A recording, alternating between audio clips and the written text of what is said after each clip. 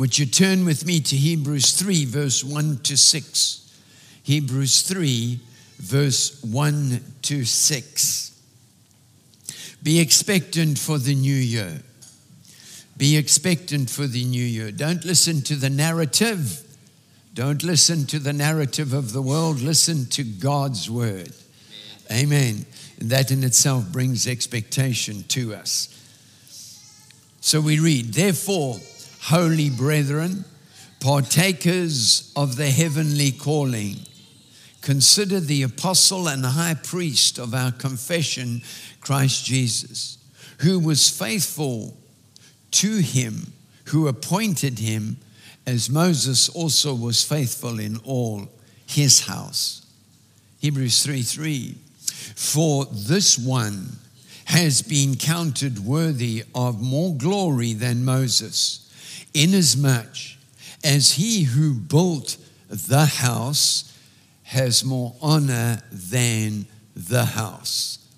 For every house is built by someone, but he who built all things is God.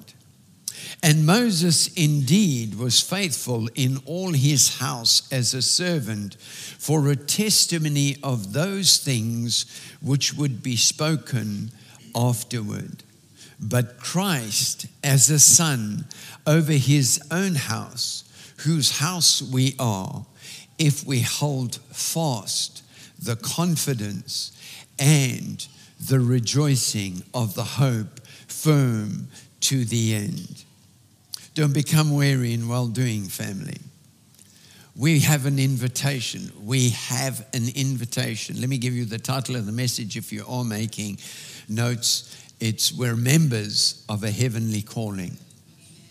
And so think about that. We become a partaker and we share.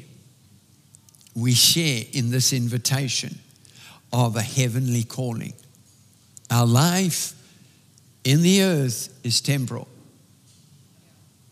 We are given, we read it yesterday in fact, we are given X amount of years in the earth.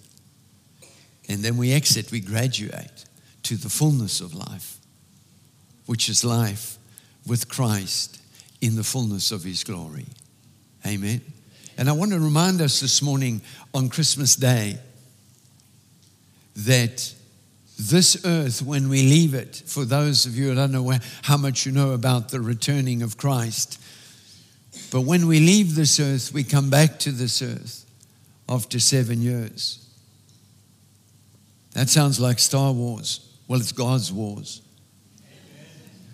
There's a war that takes place while we're away out of the earth, and then the Lord Jesus comes back and takes the earth back.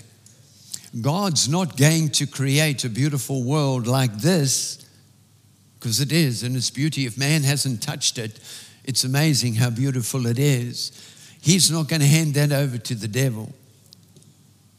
Can I get an amen? Amen.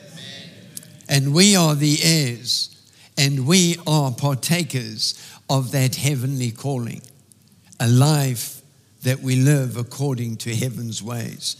So let me encourage you this morning to let Jesus be the foundation of everything you think of and be the sustainer of those thoughts. Can I say that again as we celebrate Jesus Christ, the birth of Christ this morning, and what he truly means to us? He is not some religious figure.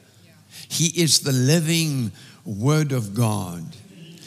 The Bible says he created all things, and through him all things were created. Amen. Let's remember that this morning. So let's avoid being influenced by words which don't have their origin in the Word of God. Let's not listen to those things. They will get us nowhere. Let Christ Jesus be the foundation. I'm stressing it.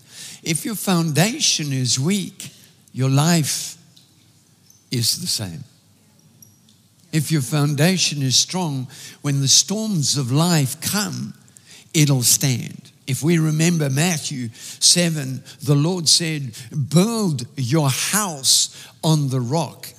That rock being the redemptive revelation of the resurrection power and life of the Lord Jesus Christ that is now resident within us. This is a mystery. You know, the Bible speaks of a mystery, but it's not a mystery anymore because we've got the Holy Ghost now who teaches us and shows us the truth of God's word. Amen. And we're to take this heavenly calling very seriously. So he who is devoted to Jesus, that word's not used very often these days, devoted to Jesus, recognizes that fleshly tendencies, how do they get to us, fleshly tendencies? Well, they get to us through the way we think. Our eyes are the entrance to light or darkness. And whatever is coming in, whether it's light or darkness, will influence our thinking. Our thinking then works out in our life, the type of life we're going to live or want to live. And so when we give to those fleshly tendencies, we become half-hearted and lackadaisical in our spiritual life. And that's not going to fulfill the heavenly calling. So when I speak about a heavenly calling, I'm not talking about you and I being in the ministry. I'm talking about you are called to be a son and a daughter of the Most High God. You and I are called to represent Christ Jesus in the earth. That's a very high calling, family. But I want to remind us this morning that your thinking influences how you live. And if you look at the messages that the Lord's brought over the last while, there's a lot on thinking because we have an information overload that's coming to us constantly every single day. You know, we don't even write Christmas cards anymore. We just send little mojos or whatever they call it. Mojo's a salad to me, you know. I don't know what that thing is, but I eat a particular salad. It's called a mojo, and it doesn't look like anything on the phone. But it's important that we understand. And so when we devote it to our heavenly calling, what's going to happen is we're going to search the scriptures. We are going to study the scriptures so that we avoid getting into those fleshly tendencies. And through studying the scriptures, what happens? And I want us to be reminded of this morning. Faith comes. And faith is this important. That's why God gave it to us. Why did he give it to us? Because faith believes the record of the Bible over the record of man. Can I say that again? Faith comes from the word of God, which comes out of heaven. Amen. But faith believes the record of who Jesus is and what he did for us and what he will continue to do for us, family. It's so very important. So people say they don't need faith. Then how do you believe in Jesus? Of course we need faith because it affirms what Jesus accomplished for us in this life. Remember, the reason we haven't been taken out the earth is we're not finished our heavenly calling in the earth. Amen. So faith also causes us to draw near to God. not away from him. If you're looking to be away from him, you know there's something wrong with your faith. If you're not wanting to be with him, you know there's something wrong with your faith. Which means we've neglected that heavenly calling of searching the scriptures, affirming the majestic power of the Lord Jesus Christ and who he is for us in our lives. Remember, family, we are in Christ. Christ is in God. And this heavenly calling gives way, Jesus said, to a place where the Father and the Son want to dwell within us. That takes it out of the realm of religion and brings it into the realm of reality in Christ. So faith will cause us to tenaciously pursue the presence of God. On this Christmas day, I want you to think about this. Entering his presence. It gives faith from the word of God, gives us confidence to know without a shadow of a doubt how to live out our life in Christ. Consciously, faith causes us to hold on courageously and boldly to who Christ is for us, so that we respond to that heavenly calling. Don't take your faith of confession lightly. You know, when I got saved, confession was becoming. Now, I know there's other kinds of confession, but I'm talking about the confession of the word. And it was a new phenomenon, if you will. It was a new truth. And so they coined a phrase because people would say stuff and do exactly the opposite. And so they coined a phrase saying, claim it, frame it, and name it. That's who these people are. But that was the enemy diluting the power of the confession of our faith. Because your faith is of immense value to God. But not only to God, to you as well. I want you to think about that. Your faith is of immense value. I want to say this morning, and I want to say it as carefully as I can because it can be grossly misunderstood.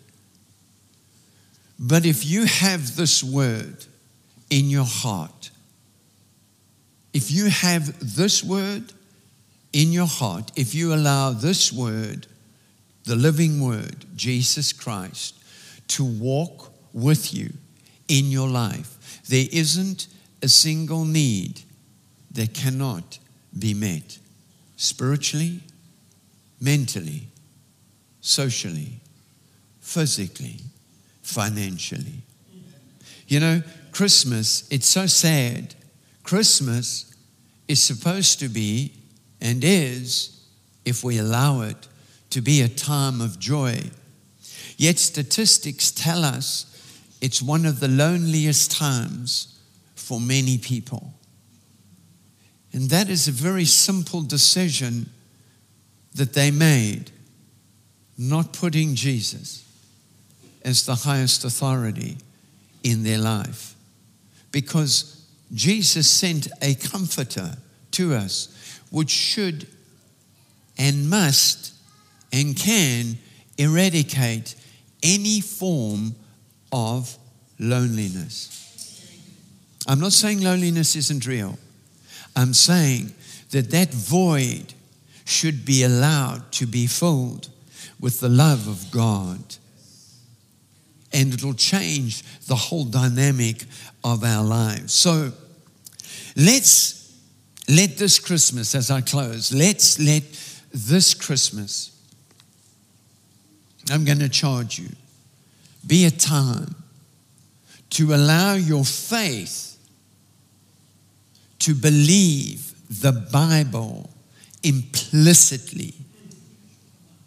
When you leave here today, take with you this thought.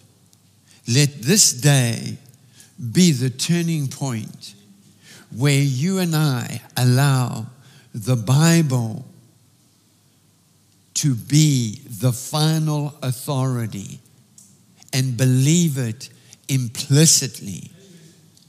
Amen. It is that important, knowing it's God's living self-expression and instruction to us. Come on, family. This is not just church. This is life. We are sharing this morning as the family of God. We are sharing the giver of all life. He lives and dwells within each one of us. And let's remind ourselves today that God was in Christ, reconciling us to himself. Reconciling us to himself in spite of all that we may have done in life. That's the life of love that flows forth from Christ Jesus and the Father himself. So remember, and I close, a characteristic of faith is that you will, this you may not like for your Christmas dinner, but just listen. A characteristic of faith, unwavering faith, is allowing even suffering for his name's sake. Don't go looking for suffering. You don't have to do that. It shall find thee. Okay? But there will be a conflict because we are in a war of light and darkness. But the difference with faith is that it pursues, in spite of that, Christ, because it knows of the great reward that awaits us in the fullness of time when Jesus Christ will return and we walk, I want to almost say hand in hand with him. But imagine it. You know, the Bible says, last exhortation, the Bible says, blessed are you who have not seen, yet believe. Blessed, will you say that to yourself when you look at yourself in the mirror? Blessed are you, having not seen, yet you believe. So God bless you and your family. And I mean that in all sincerity. Take the blessing of God and be a blessing to your family and to those around you and to those who come into contact with you. Have a blessed, blessed Christmas. And remember the reason for this season. It is to celebrate Jesus Christ, the King of Kings and the Lord of Lords, the soon returning one. We love you, family. God bless you.